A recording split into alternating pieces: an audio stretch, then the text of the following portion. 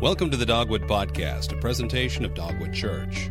For more information, visit www.dogwoodchurch.org. Join us now as Pastor Keith Moore shares today's message. Well, good morning to you again. My name is John Warnock, for those of you that don't know me. I'm one of the pastors here on staff. Back in the summer when Keith asked me to be a part of this sermon series with him that we've called Are You Who You Want to Be? It's really a study through the fruit of the Spirit. I was really excited. It had been a while since I had had a number of opportunities to preach and to prepare. And so I was really excited. And quite frankly, let me just tell you, it's been good for my soul, the study and the prep. And then being here on the Sundays when Keith has been preaching, they have been great. Looking at the fruit of the Spirit, it has been good for my soul, and my hope and prayer is that it has been good for your soul as well. But I have to confess to you that when he asked, I looked at my calendar, and my first thought was, yes, I'm here. I'm not on a mission trip. I'm not out of town on something else, so I can do this. And so then I took out the calendar, and I took out Galatians chapter 5, verse 22 through 23, and I laid the fruit of the Spirit up on the weekends that we had split already without looking at. I had already agreed to doing it, right? So I went through and I said, okay, but the fruit of the Spirit is love. That's Keith doing that one. Then joy, I'm doing that one. Then peace, patience. You get the picture. We're going back and forth. Kindness, goodness, faithfulness, gentleness. Oh man, I don't want to talk about gentleness. I just didn't want to, because in my head I've got this picture of gentleness that maybe you have a similar picture, all right? Let me show you the picture that first comes to my head when I think of gentleness. I think of the little snuggle bear. Anybody else think of the snuggle bear when you think of... Nobody's going to admit that, right? But that's what you think of when you think of gentleness. If you don't think of that, then you think of this. You think of Bambi. Bambi frolicking through the woods, right in the meadow. And it's all gentle, and there's happy music playing and butterflies. And that's what you think of when we think of gentleness. And just let's make it real. I mean, if you think of, all right, what's a gentle person look like? Well, maybe you think of this guy. Mr. Rogers. Now, he was kind of a gentle guy, right? But guys, men that watched Mr. Rogers, did any of you, when you were 5, aspire to be Mr. Rogers? No. You were like, I'm going to be the dude from Thundercats, or I'm going to be G.I. Joe. I'm not going to be... He's nice and he had cool toys, but I don't want to be that, right? And so I started thinking, all right, If that's what I think when I hear the word gentle, chances are there's other people who think that. So I said, all right, God, how am I going to do this? So I said, okay, I know. I'm going to go look at the Greek word. We'll get to that in just a second. And I'm going to figure out what are the other synonyms? What are the other English words that we could have put in the place of gentleness? And I came up with meekness. And I went, man, that just doesn't work. Because when we think of meekness, this is what we think about, right? We think about the little dude who's just weak. And, he and his girlfriend are at the beach, and he gets sand kicked in his face by the big bully, right?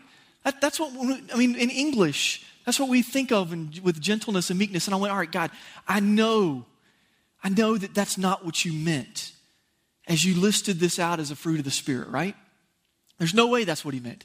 He didn't mean for us to look like that dude. He didn't mean for us to not, I don't know, he couldn't have meant that. And so I was like, all right, how do I help myself get past this English word that I have a hang up with and that some of you probably do as well? And so we're going to look this morning at 2 incredible biblical examples of real life people that were meek. And we're going to dissect their lives a little bit. And we're going to find out, why did God call them meek? Why does the Bible call them meek? Then we're going to look at how this really should play out in our lives.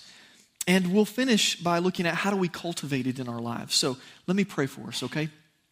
Father God, thank you for allowing us to gather today, to sing, to celebrate your resurrection in just a little while when we celebrate the Lord's Supper, and to love you back because you first loved us. As we study your word today, God, help us to not be distracted. Lord, help me. There are all kinds of things that are going on in my life right now that are calling for my attention. So, Lord, help us all to be present here with you. Help us to truly understand your message today, and then to take that message and to put it into practice. Lord, I want to pray for those that are here that are just checking church out or maybe just checking you out. Lord, help them to see that you are good and you have a tremendous love for them. And God, for those in this room that are already followers of you today, may what we study cause us to love you more and live in a way that brings you honor and glory. And it's in your name we pray. Amen. All right, so gentleness defined. The Greek word in Galatians 5:23 is a word called praiotes. All right?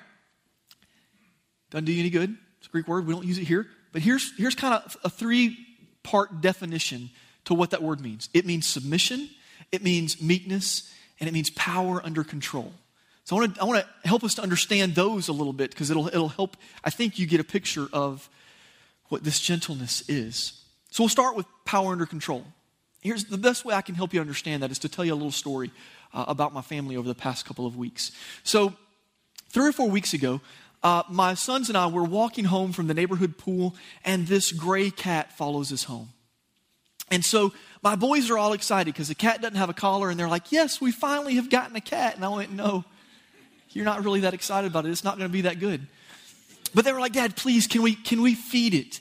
Can we take care of it? Because it was skinny, and it was, looked like it was going to fall over from lack of nutrition. And so I caved. And I was like, all right, you guys can feed it, but I have 2 rules about this little gray cat. Number 1 is it was never allowed into the house. If it goes in the house, it's gone. And if it hurts anybody, it's gone. So that lasted for about 4 or 5 days. It was all good. Saturday afternoon comes along. We had all been outside playing. It was good. I came inside because a game was getting ready to come on that I wanted to see. And guys, you know how it is. You go inside, everybody else is out there, you've got the game on, and it's maybe not as exciting as you thought it was. So you kick back in your chair and you kind of start to doze off a little bit. Anybody ever been there? Yeah, you doze off. All right, so I'm sitting there, I'm dozing off, I'm sort of watching the game, and I hear this blood-curdling scream. And so I wake up going, all right, something's about to happen. Next thing I know, our front door flies open, and my youngest son, Luke, is standing there like this with blood streaming down his face. And I went, what in the world happened? And then I see Lindsay running from behind, and I know that he's going to be taken care of, and I'm going to pass out if I have to deal with the blood. So she takes care of him, and I finally get out of them that the cat had attacked my son. And so, I do what any dad does. I go into dad attack mode. I take off my flip-flops, and I'm finding the cat, man. I'm throwing stuff at the cat. I'm trying to chase it off, and I'm sure if neighbors were watching me, they were laughing. I actually wish I had it on video because I'd like to have laughed at it too. But I'm chasing around, and then it hit me. I went, oh my goodness. I can't chase this cat off. I can't kill this cat. I got to make sure it doesn't have rabies or some other kind of weird disease, right? So I go inside, and I call animal control. And they say, yes, sir, we can come get the cat, but we can't come for an hour and a half. And I went, but what if the cat leaves? And they go, well, you've got to do what you can to keep the cat around. And so I go, all right, I can get a rope, and I can string it up. And I was like, no, because they know it would kill itself. And so I can't do that. So I get some milk. And I go out and I put it down. And so the cat comes and it drinks up milk. The whole time, I'm looking at it going, I could end your life right now. And then the thing starts rubbing against my legs. You know how cats do that. And I was like, cat, if you only knew right now, I would rip your head off. You have attacked my son. But I couldn't do that. Because I had to keep it alive for animal control because they said, look, we've got to watch this thing for 10 days. I had to have power under control. I had the cat's life in my hands, at my feet. I really wouldn't have ripped its head off. It just would have disappeared.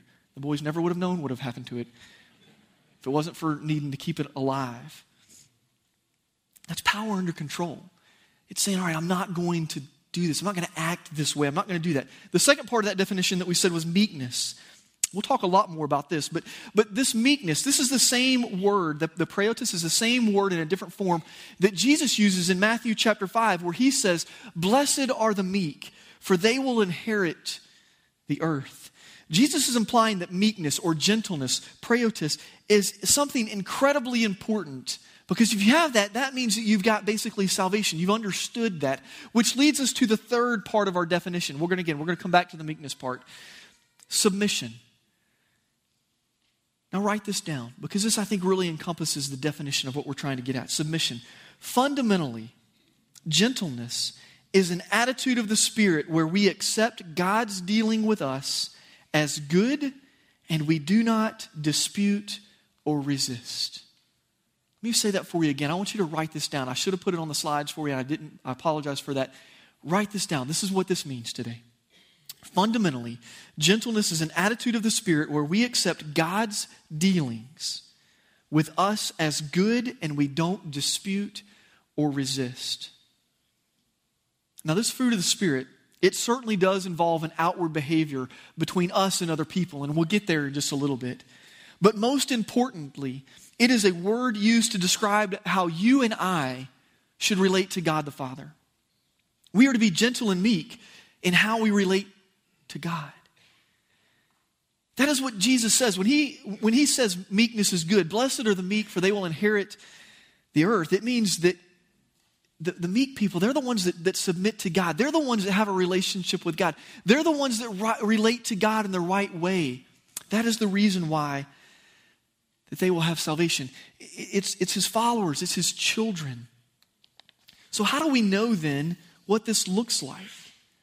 Well, that's a good question. And so we're going to go to the Bible for two examples of people that were called meek. And the first example is a guy named Moses. Now, some of you know the story of Moses. And if you know the story of Moses, you, like me, maybe at first are thinking, well, I don't know about that. But for those of you guys who don't know Moses, I'm going to tell you the story of Moses. But before I do that, I want to read to you Numbers chapter 12, verse 3.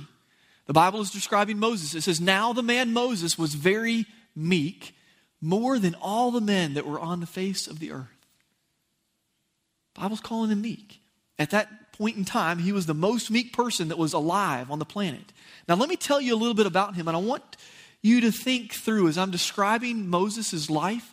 Does it line up with the snuggle bear? Does it line up with that picture of meekness and gentleness that I think of, and maybe some of you do as well? All right, so Moses was raised in the Egyptian royal family, even though he wasn't an Egyptian. I don't have time this morning to tell you that part of the story. Read it for yourself. Write down Exodus and start reading through there and learn about Moses' life. Fascinating story of how God protected him. And it's good, but read it later. But being raised in the royal family means that he was well educated. It means he was well trained. It means he was well respected. It means that he was a leader. Now he finds out that he's not really Egyptian and he's actually a Hebrew. And one day, the Bible says he sees an Egyptian beating a Hebrew slave. And Moses kills the Egyptian. Doesn't sound like the snuggle bear to me. Does it to you? He flees because he realizes that people have found out what he did. And he lives for 40 years in a place called Midian. He's living in this place in voluntary exile to stay away from what's going on. And I don't know exactly what Midian was like, but I can promise you it was harsher conditions than where he had come from in Egypt as part of the royal family. And then God uses Moses at the age of 80 to go back into Egypt to tell Pharaoh to let his people go. God uses Moses to perform miracles and signs, and God does wonders before Pharaoh, and he goes back to him a number of times, and they basically argue, and ultimately God uses Moses to have his people go. Then he leads his people for 40 years out in the desert as they're wandering around. Someone who can do that is not the 98-pound weakling that we saw on the screen, are they? No. They're not that at all. So why does then in Numbers, why does it describe Moses as the meekest person on the face of the earth? Well, here's why. I think the answer is found in Exodus chapter 3 and 4. And I'm going to paraphrase for you the interaction that Moses has with God. Moses is out one day. He comes across a bush that's on fire, yet it's not burning up. And so Moses goes and he approaches this bush, and the Spirit of God is there and speaks to him. And God says to Moses, "Go, I am sending you to Pharaoh. Tell him to let my people go." And Moses says, "I don't want to go. He's not going to listen to me." And God says, "Go and assemble the elders and tell them that I sent you." And Moses says, "I don't want to go. They're not going to believe me."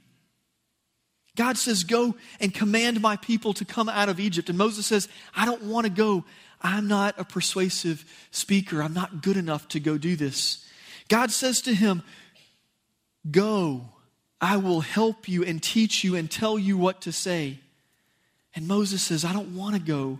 Please, God, will you send someone else? And God says to him, go anyway. Go because I've told you to go. Go because I want you to go. Get up and go now. And Moses says, I don't want to go, but I will because you have commanded me, God. It's not what I want that's important. It's not what I want that matters most, God. It's what you want that matters most. And so I will go. So did you catch that? Did you catch what made Moses meek? It was his willingness to lay down his desire and his will and what he wanted to do. Matter of fact, it was his willingness to submit to God, even though God was asking him to do something incredibly uncomfortable. And even though Moses argued with God just a little bit, he ultimately said, God, I'm going to do what you want. He in his head, if he would have spoken English, would have said, it's about fundamentally gentleness, meekness, is an attitude of the Spirit where I accept God's dealings with me as good. That is why Moses was called meek, because he submitted his life to God. But there's another incredible example of gentleness and meekness found in the New Testament. Before I tell you his name, let me describe him for you. I bet you'll guess who it is. This man was forceful and opinionated. He demanded obedience from his followers. He confronted those that disagreed with him. He took on the religious and political powers of his day. He single-handedly threw people out of the temple when he found that people there were cheating those that had come to worship God. You probably guessed it already. We're talking about Moses or Jesus, right? But like Moses, does that sound like the 98-pound weakling to you? No. Let me share with you an interchange between God the Son and God the Father. Again, I'm going to paraphrase it for you. God is speaking to his Son in the Garden of Gethsemane. And God says to his Son, go. It is time for you to die on the cross. And Jesus says, I don't want to go. There's more to do, and quite frankly, this is going to be painful physically, and it is going to hurt because of what I know is happening. And God says, go, it is for this reason that I have sent you. And Jesus says, Father, is there another way? I don't want to go through this. And God says, go. The soldiers are here to take you. Go because I have told you to go. Go because I want you to go. Go because life and death hangs in the balance for humanity if you don't go. And Jesus responds, I don't really want to go through this, but I will go, God, because you have commanded me. It's not what I want that's important, but God the Father, it's what you want that's important.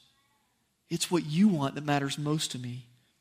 Jesus is called meek, not because he was a weakling, not because he let people walk over him. He was called meek because he submitted to the will of the Father and said, not my will, God, but yours. Jesus also models for us meekness and gentleness when he showed incredible power under control. You know, as he hung on the cross with his back raw from being beaten, scraping up and down on the wood as he struggled to get breath, as he had his hands and feet pierced with the searing pain of what that had to have been like, with the crown of thorns jammed on his head and blood flowing, as Jesus is hanging up there, the Bible says that Jesus could have stopped all of it. He could have called 12 legions of angels to come and taken him down and ended it all right there. 12 legions of angels, by the way, is about 72,000 angels. They could have handled the situation. But Jesus, in submitting to the will of the Father, knowing that this was the plan to redeem humanity, he stayed there. And he died on the cross. and he rose again. He accepted the will of the Father as good, and the result of it all was good. Jesus is raised from death, making it possible for you and I to be brought into a right relationship with God the Father and have life to the fullest here on earth. And so we've looked at the most important aspect of this fruit of the Spirit, of this submission to God, of having the right relationship with Him. But I need you to ask yourself, and do maybe a little homework today and say, how am I doing in this area of my life? How am I doing in submitting to the will of the Father on a daily basis? I can't answer that for you. You have to spend some time alone with God. Be honest with yourself and listen to God and let Him be honest with you. This fruit of the Spirit also deals with our interaction with other people, our gentleness and meekness with other people. What does that look like? Does that mean that we're to allow people to walk over us? No. Gentleness plays out in our lives with other people based on the heart of God, based on us, number one, aligning ourselves to God's will. What is God's heart for people? God's heart for people is that we would be redeemed, that people would come to know Him and have salvation, right? Yes, that's God's heart. So if we then submit to God's will, then you and I then will have His heart for other people. Well, what does that look like then? Well, I want to give you 3 examples from Jesus' life as He serves as the model of how we're to live. And the first example is this. It's Jesus and the woman at the well. This interaction is found in John chapter 4. Write that down. You can read about it later on. I'm going to recap the story for you. Jesus was traveling. He had to get from point A to point B. To get there, he had to go through Samaritan land. That wasn't cool in that day. Jews and Samaritans hated one another. And back then, typically what Jewish people would do is they would walk around the land, miles if they had to, so that they could avoid their enemies, the Samaritans. They didn't like them. And Jesus said, no, I'm going to go right through it all. The other thing that kind of was a weird cultural norm back then is men and women didn't speak to one another in public.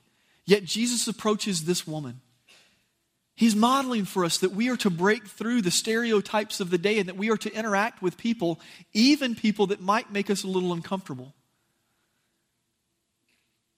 And Jesus interacts with her and confronts the woman's sin. You can read about it in John chapter 4.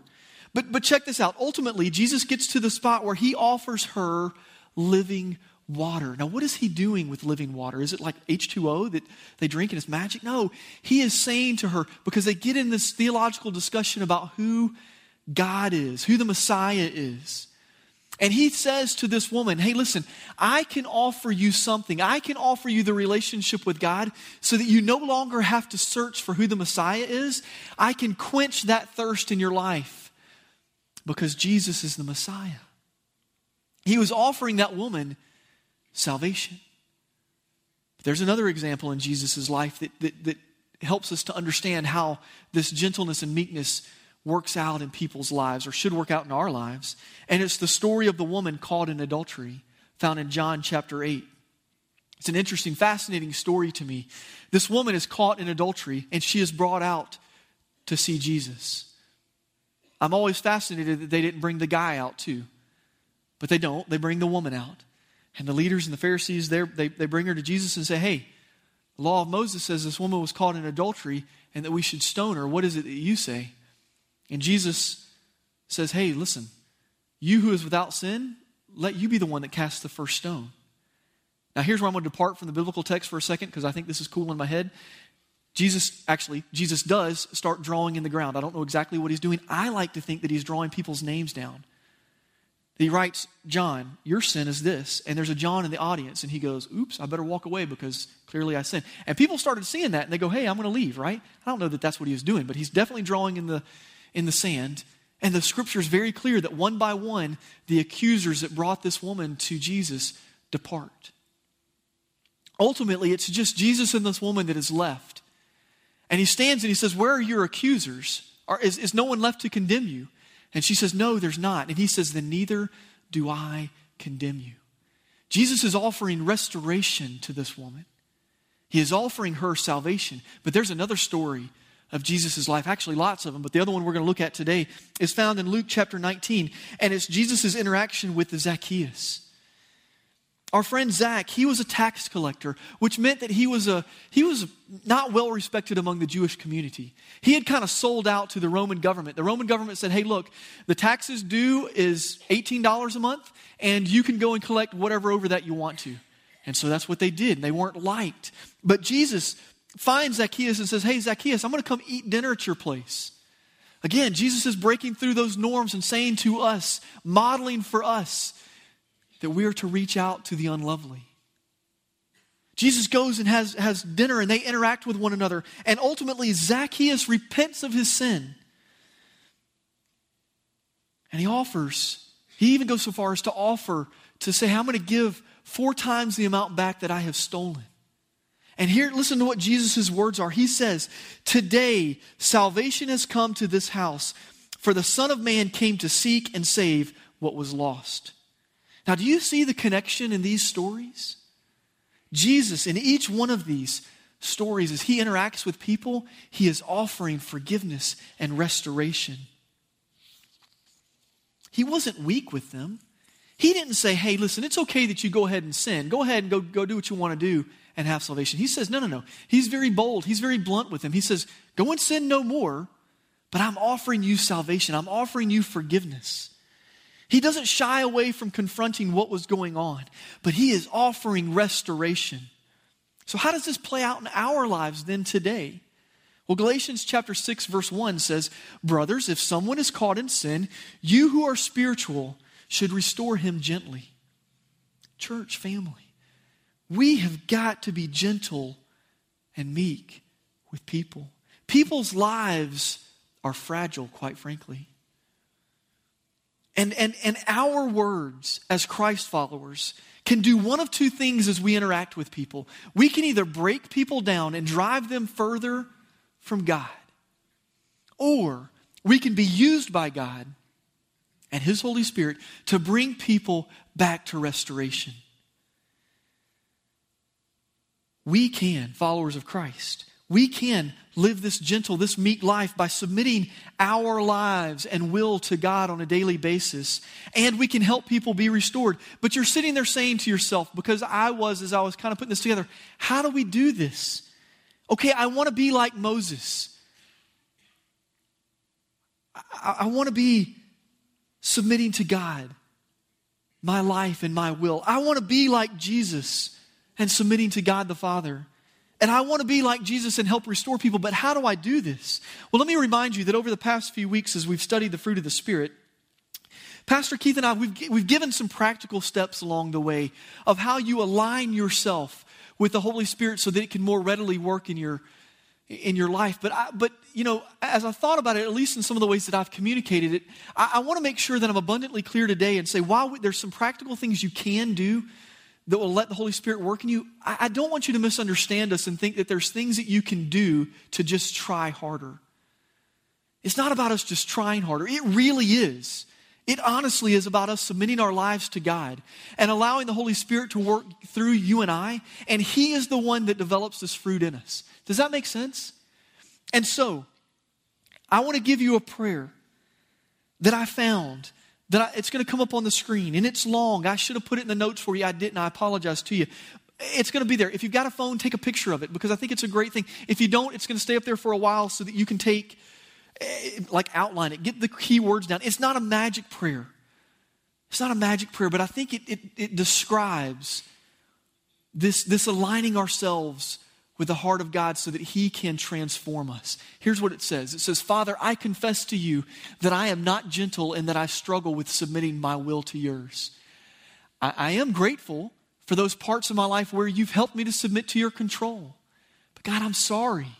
I'm sorry for the areas of my life that I've been keeping for myself. So Lord, today, I know I'm going to be tempted to slip and live as I please. Grant me strength to resist that temptation. Help me to live this day in obedience. Show me how you want me to think and feel and behave. God, show me the people that you have put in my path who I am to help love and restore. Help me to live free of myself and in submission to your will. Listen, start your day daily with this prayer or something like it. Again, it's not the magic words on there, right? Start with that. And the Holy Spirit, I think, will lead you and guide you. And then throughout your day, pray the second prayer, but pray it all the time. And it's very simple. God, not my will, but yours. Very, very simple. Throughout the day, God, not my will, but yours. Let me ask you to bow your head and close your eyes. We're going to move into a time of prayer. And as we're doing that, before we pray and your heads are bowed and your eyes are closed, I want you to imagine with me for a moment.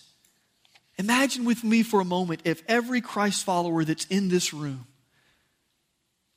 if every Christ follower that was in this room said, okay, I'm going to submit to God. I'm going to learn to become gentle and meek. I'm going to submit to God on a daily basis. And I am going to be gentle and meek and help be about restoration of other people. Imagine with me for a moment if you joined with me in this pursuit and we were to say, okay, I'm going to be looking for the people in my life that I am to be used by God to restore. Think about it. Imagine every Christ follower in this room. If over the next month we said, okay, God, I'm going to look for just one person that you're going to help me restore, or that you're going to use me to restore. Imagine the number of lives. I don't know, there's 400 and some odd people here in this room. Assuming we were all followers of Christ and assuming we all did this, over the next month, it could be that there are 400 people that have come to know Christ. Think about that for a second. Imagine what life would be like different, or how it'd be different. Imagine what your family relationships, how they might be different if that person was in your family. Imagine the relationship that you have with peers at work or the guys that you coached Little League with, and seeing their lives transformed, and those people begin to come to Dogwood or to another church. That's fine. And the life transformation that can happen. Can you see that?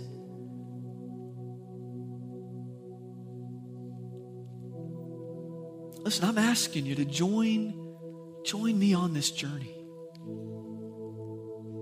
of submitting to God on a daily basis, His will, and having that not my will but your will, God, attitude. And also about living a life of restoring people. Join me on this journey. Listen, in a crowd this size, I know that there are some that maybe you need to submit to God for the first time today.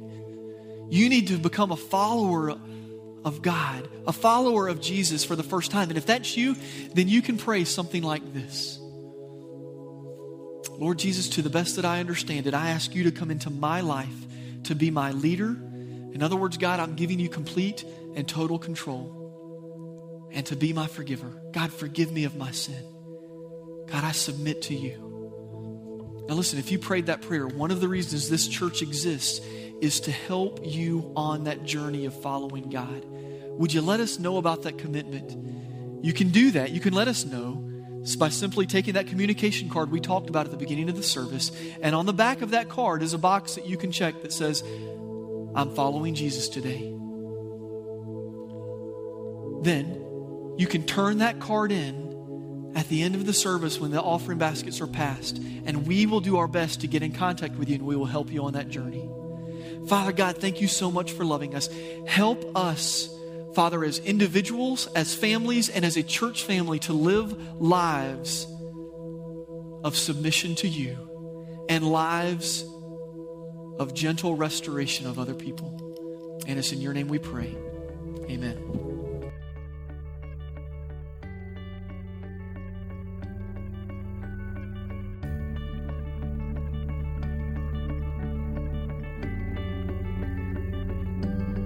Thank you for listening to this week's message.